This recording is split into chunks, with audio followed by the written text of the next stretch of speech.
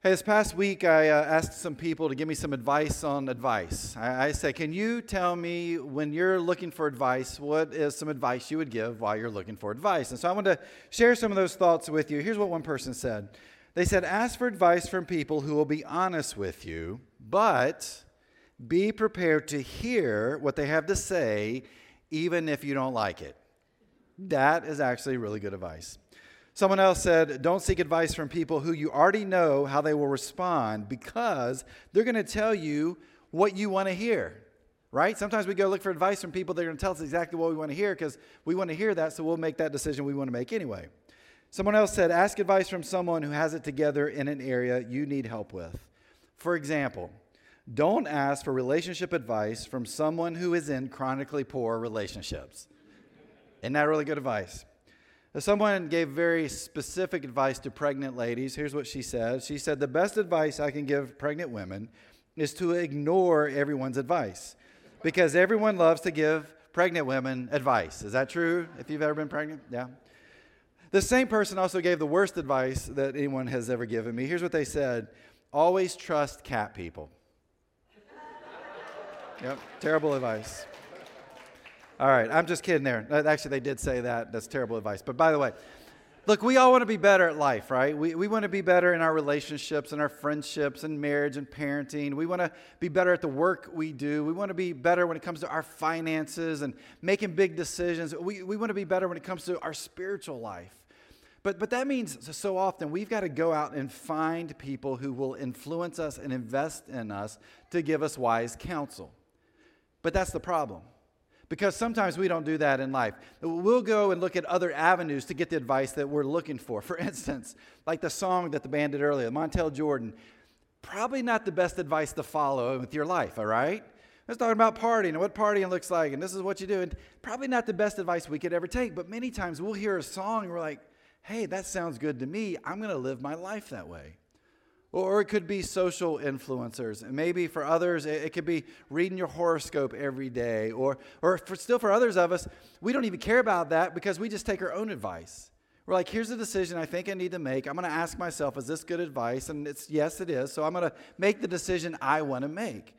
And so many of us, we kind of go through life in that way. So how do we make wise advice? How do we take the necessary steps in our life to make good decisions in life? Well, today, that's what we are going to focus on for our time together. What does it look like to take a healthy path when it comes to our lives? How do we seek out and how do we find good advice? And so the one-hit wonder we're going to look at today actually comes out of the book of Exodus. We meet this individual at the very beginning of Exodus, but I want us to focus on Exodus chapter 18. We're going to spend all of our time there. Exodus chapter 18, starting with verse 1, here's how it begins. It says, Moses' father-in-law Jethro, the priest of Midian, heard about everything God had done for Moses and his people, the Israelites. He heard especially about how the Lord had rescued them from Egypt. So we meet our one-hit wonder today. Our one-hit wonder is this guy named Jethro. No, it's not the same guy from Beverly Hillbillies, okay? This was a few years before that. But there are three things we know about Jethro. The first one is he is Moses' father-in-law. I don't want to get into all the details there about Moses, but there's this time in his life where he's running away from Egypt. And so he has to get a job, and he ends up being a shepherd. And the place he ends up being a shepherd at is actually the farm or the household of Jethro. Jethro has a cute daughter whose name is Zipporah, and she thinks Moses is cute, and they kind of, get together and however they did back in the day, and they became married. And so Jethro is Moses' father-in-law. It's the first bit of information we know. But secondly, he's also the chief priest of this nation called Midian. Now, Midian was a polytheistic society, which means they believe in many gods. And so Jethro's job was to kind of oversee the religious landscape for this particular group. And so his job, he was a pretty high-ranking official within the government of Midian. And so now we know this piece of information about Jethro. But the last bit of information we know, because he's a Midianite, that means he's not an Israelite. It means he's not like Moses. And that also means he's not following Moses' God. But as we look here, as we're first introduced to Jethro, we see that he has heard about what Moses' God has done. that Moses' God helped lead the Israelites out of Egypt, out of slavery, into this place of freedom. And so Jethro really begins by celebrating this experience the Israelites had with Moses. And the next few verses kind of walk through that. But I want to shoot on down to verse 10. Because there's this conversation that Moses and Jethro have that's so important. It says, "Praise the Lord," Jethro said, "for he has rescued you from the Egyptians and from Pharaoh. Yes, he has rescued Israel from the powerful hand of Egypt. I now know that the Lord is greater than all other gods, because he rescued his people from the oppression of the proud Egyptians." Again, Jethro has heard all that God did for the Israelites, bringing them out of slavery. He acknowledges the power of this God. And again, there's a celebration that happens. But kind of like we do here, people come to visit us because, people want to come to D.C. and check everything out. So they come visit us, and we might take a day or two off. And Moses takes a day or two off, but he's got to go back to work. And so he has this interaction with Jethro, and then he goes back to work. And here's what we find in verse 13. It says, "The next day Moses took his seat to hear the people's disputes against each other. They waited before him from morning till evening." Now, I want to put yourself into the context of what's happening here. Moses, because of God, has led the Israelites out of Egypt, and this has just happened very, very recently. So here's what this means. There's not any structure in place for this group that's this large nomadic tribe that's going through the desert. There's really no structure here. There's no organization. There's no real leadership in place. I mean, you got Moses, you got his brother Aaron, but beyond that, we really don't see much more that we can kind of pull from what we see here in the book of Exodus. Now, there wasn't just like 50 people with them, okay? The population of the Israelite nation, and again, man, we don't have a specific number. We have some ideas. On the low end, some people say about 30,000 people, which that's a lot of people, right? On the high end, some will say 2.4 million people. That's a lot of people too. Now, it's potentially that it's right there in the middle somewhere, maybe 500,000-600,000 people. But no matter how many people that we can kind of guess at, there's a ton of people. And Moses sees his job as one thing. Here's Moses' job: to listen to the disputes of the people all day long. Now, it's summertime. And if you have kids at home and you're not homeschooling them during the summer, or they're not going to school, from the time they wake up to the time they go to bed, you're playing referee, right?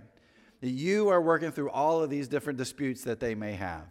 Or maybe you're at work and you've got coworkers, and from the morning to the evening, they fight back and forth, and your job is to get in there and to referee all these conversations, all these disputes. Well, that's exactly what Moses is doing. He's spending time dealing with these disputes. Now, some of them are legit. They're real disputes. Some of them, they're not. But he thinks it's his job to deal with this. And so Jethro jumps in, and he throws out some questions to Moses as he's kind of in the background watching all of this happen.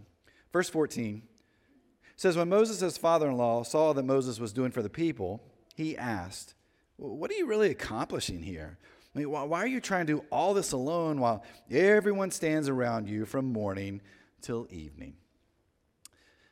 Here's a question for you. Do you know people like Moses? Or better yet, here's a better question. Are you that person? Are you like Moses? Where you think everything rises and falls with you. Because you carry a title, you carry a position, you have certain skills, you have certain abilities, and you think in your mind, I'm the only one who can do this. And so you never, ever share the responsibility with other people, which means nothing's really ever getting accomplished, is it? Because it all falls on you. You carry this burden because this is the burden that you want to carry, and you never share that responsibility with others around you. And what do we know about that? It never helps. And in fact, in the end, it makes things worse. We think we're being ambitious, but I think it's really about control. I think for Moses, it really was about control. Or it could have been Moses was a people pleaser, and if you're a people pleaser, this is what you do. You don't want to bother anybody else.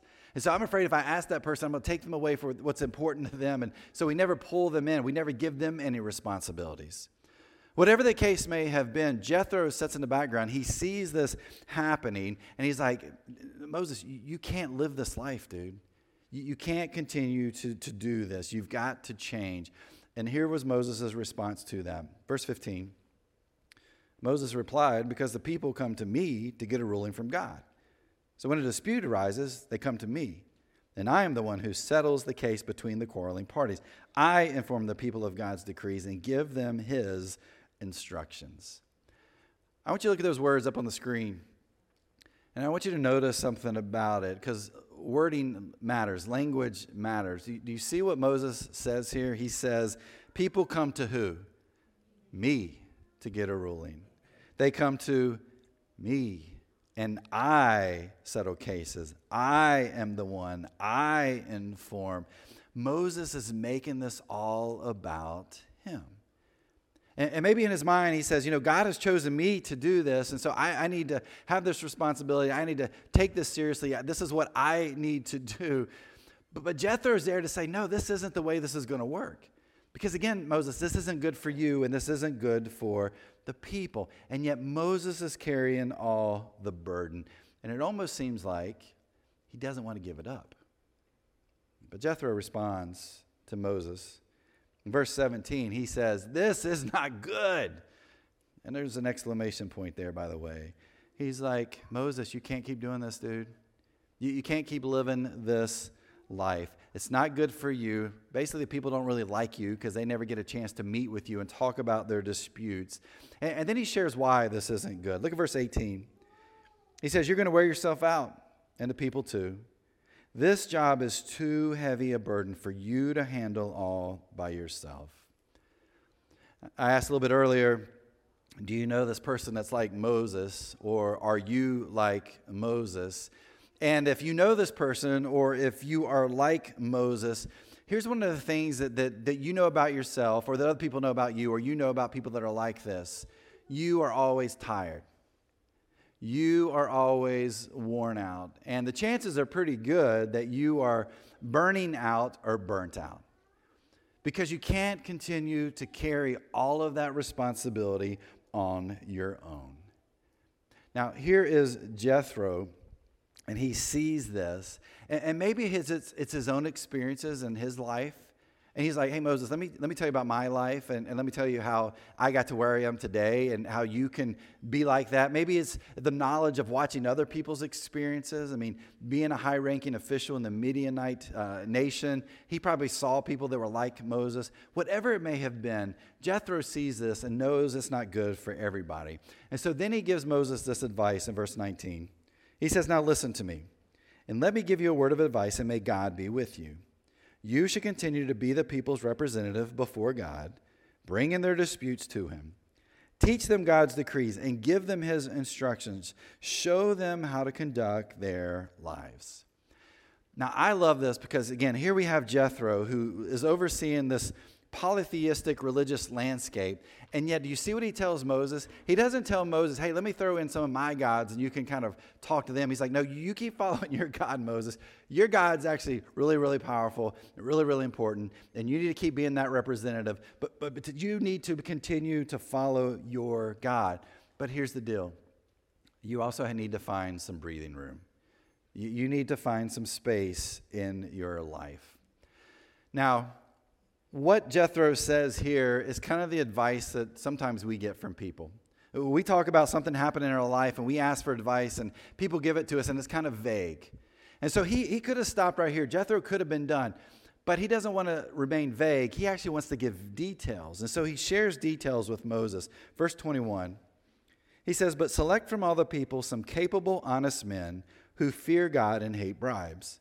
Appoint them as leaders over groups of 1,150 and 10. They should always be available to solve the people's common disputes, but have them bring the major cases to you. Let the leaders decide the smaller matters themselves. They will help you carry the load, making the task easier for you. Jethro not only says, hey, you need to change things, he says, this is how you need to do it. And so he gives Moses these next steps. Now, based on what Jethro says here, a lot of what he says really comes out of some of the nations and their military structure in that day. That was really how things were set up. And I know we have many military here at the Journey, and it probably hasn't changed a whole lot in a few thousand years, right? And so as we look through this, the structure that he gives them actually is a good structure. And there's three things that we find here, three pieces of advice. The first one is appoint leaders to lead different size groups. So 1,000, 150, and 10. Then the next thing he says is you take the big cases, let them handle the smaller stuff. So all the really big stuff, Moses, you still need to take care of. You still need to hear those disputes. You still need to seek out God and find answers there. But the smaller stuff, let those leaders figure that out. But then lastly, he gives him ideas of what it looks like to find the right people to lead these different size groups. He says, make sure they are moral.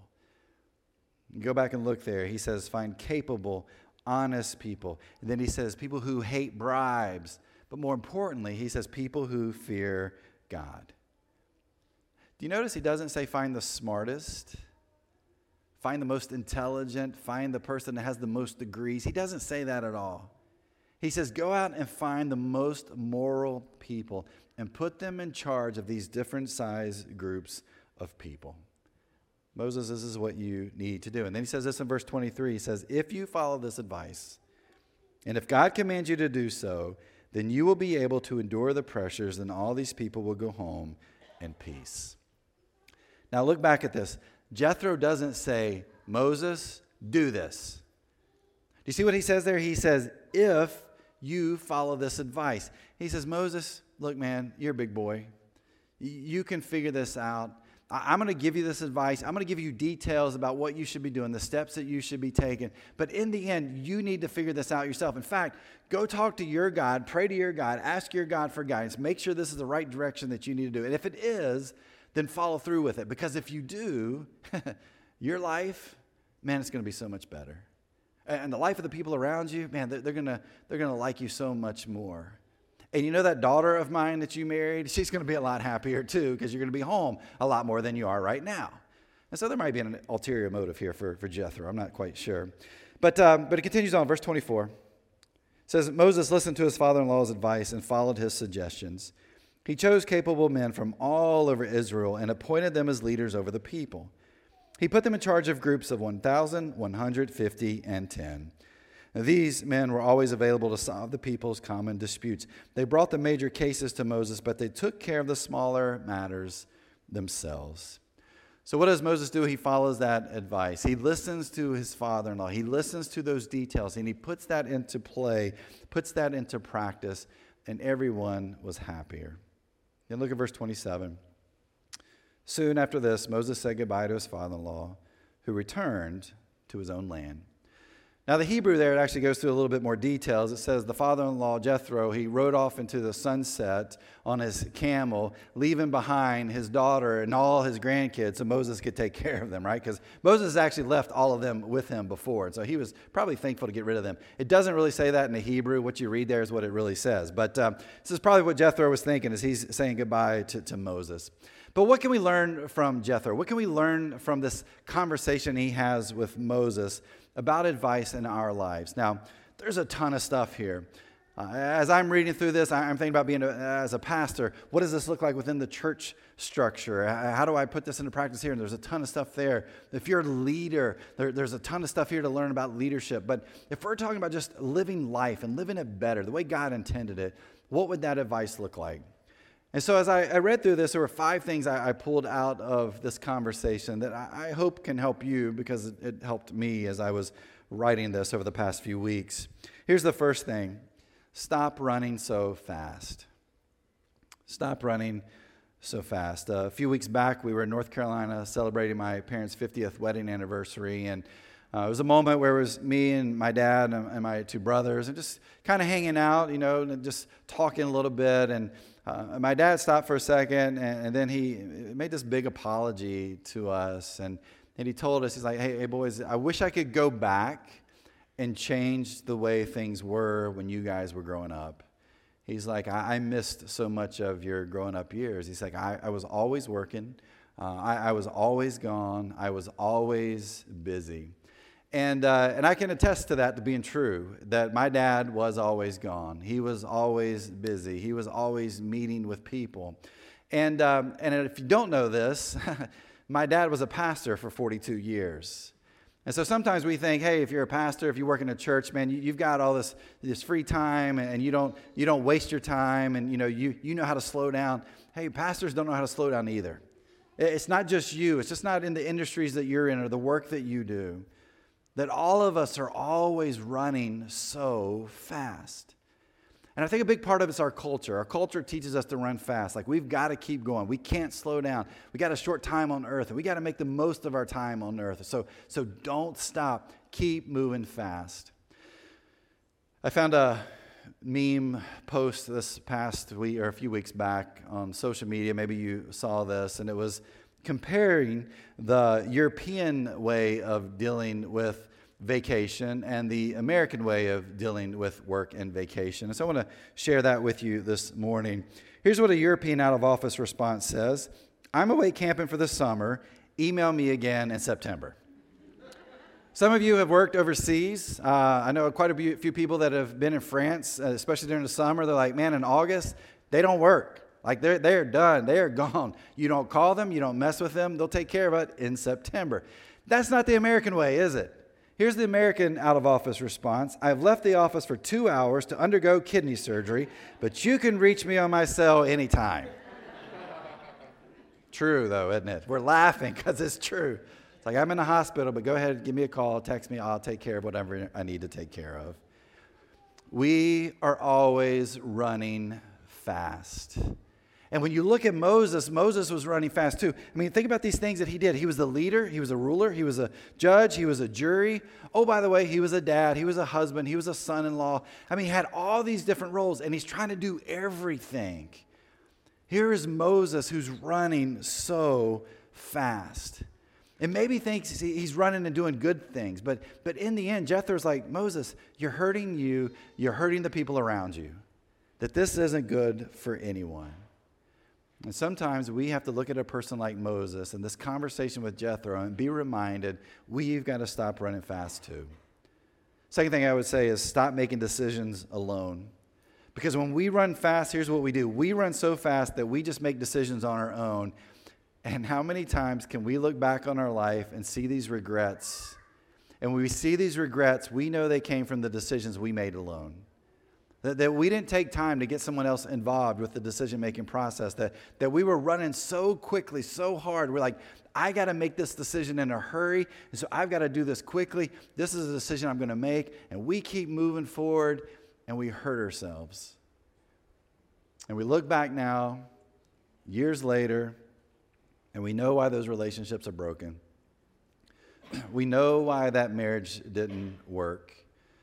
We know why our finances are in shambles. It's because we tried to go through life making decisions alone. And Jethro says, Moses, you cannot do this. You need to bring others into this with you to help you make these decisions. You can't carry this whole burden.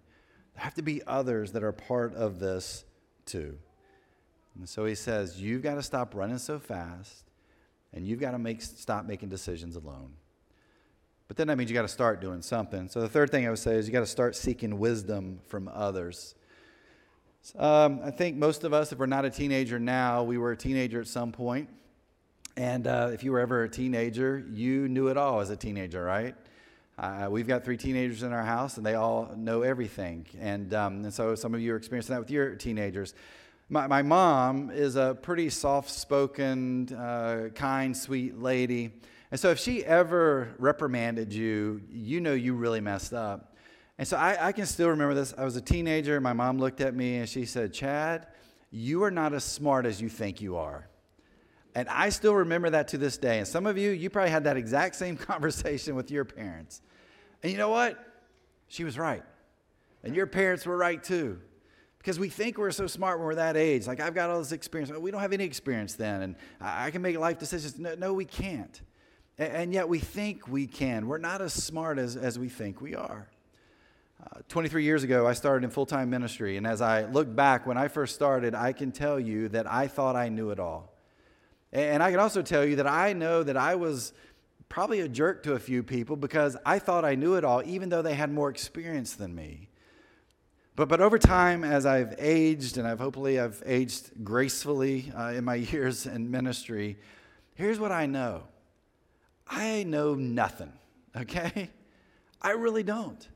I don't know anything, and I've got to always seek wisdom from others around me.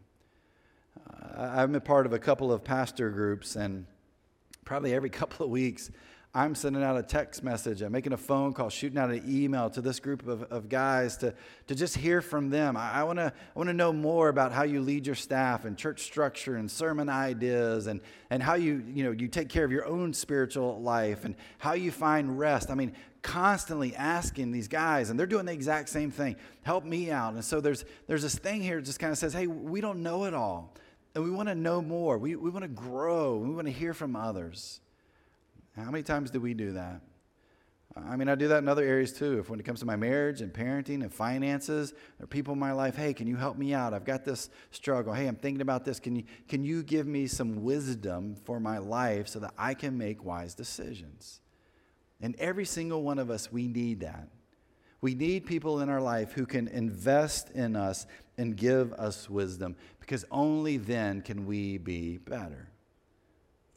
Proverbs chapter 13:10 says, pride leads to conflict. Those who take advice are wise. Jethro comes to Moses, gives them this advice.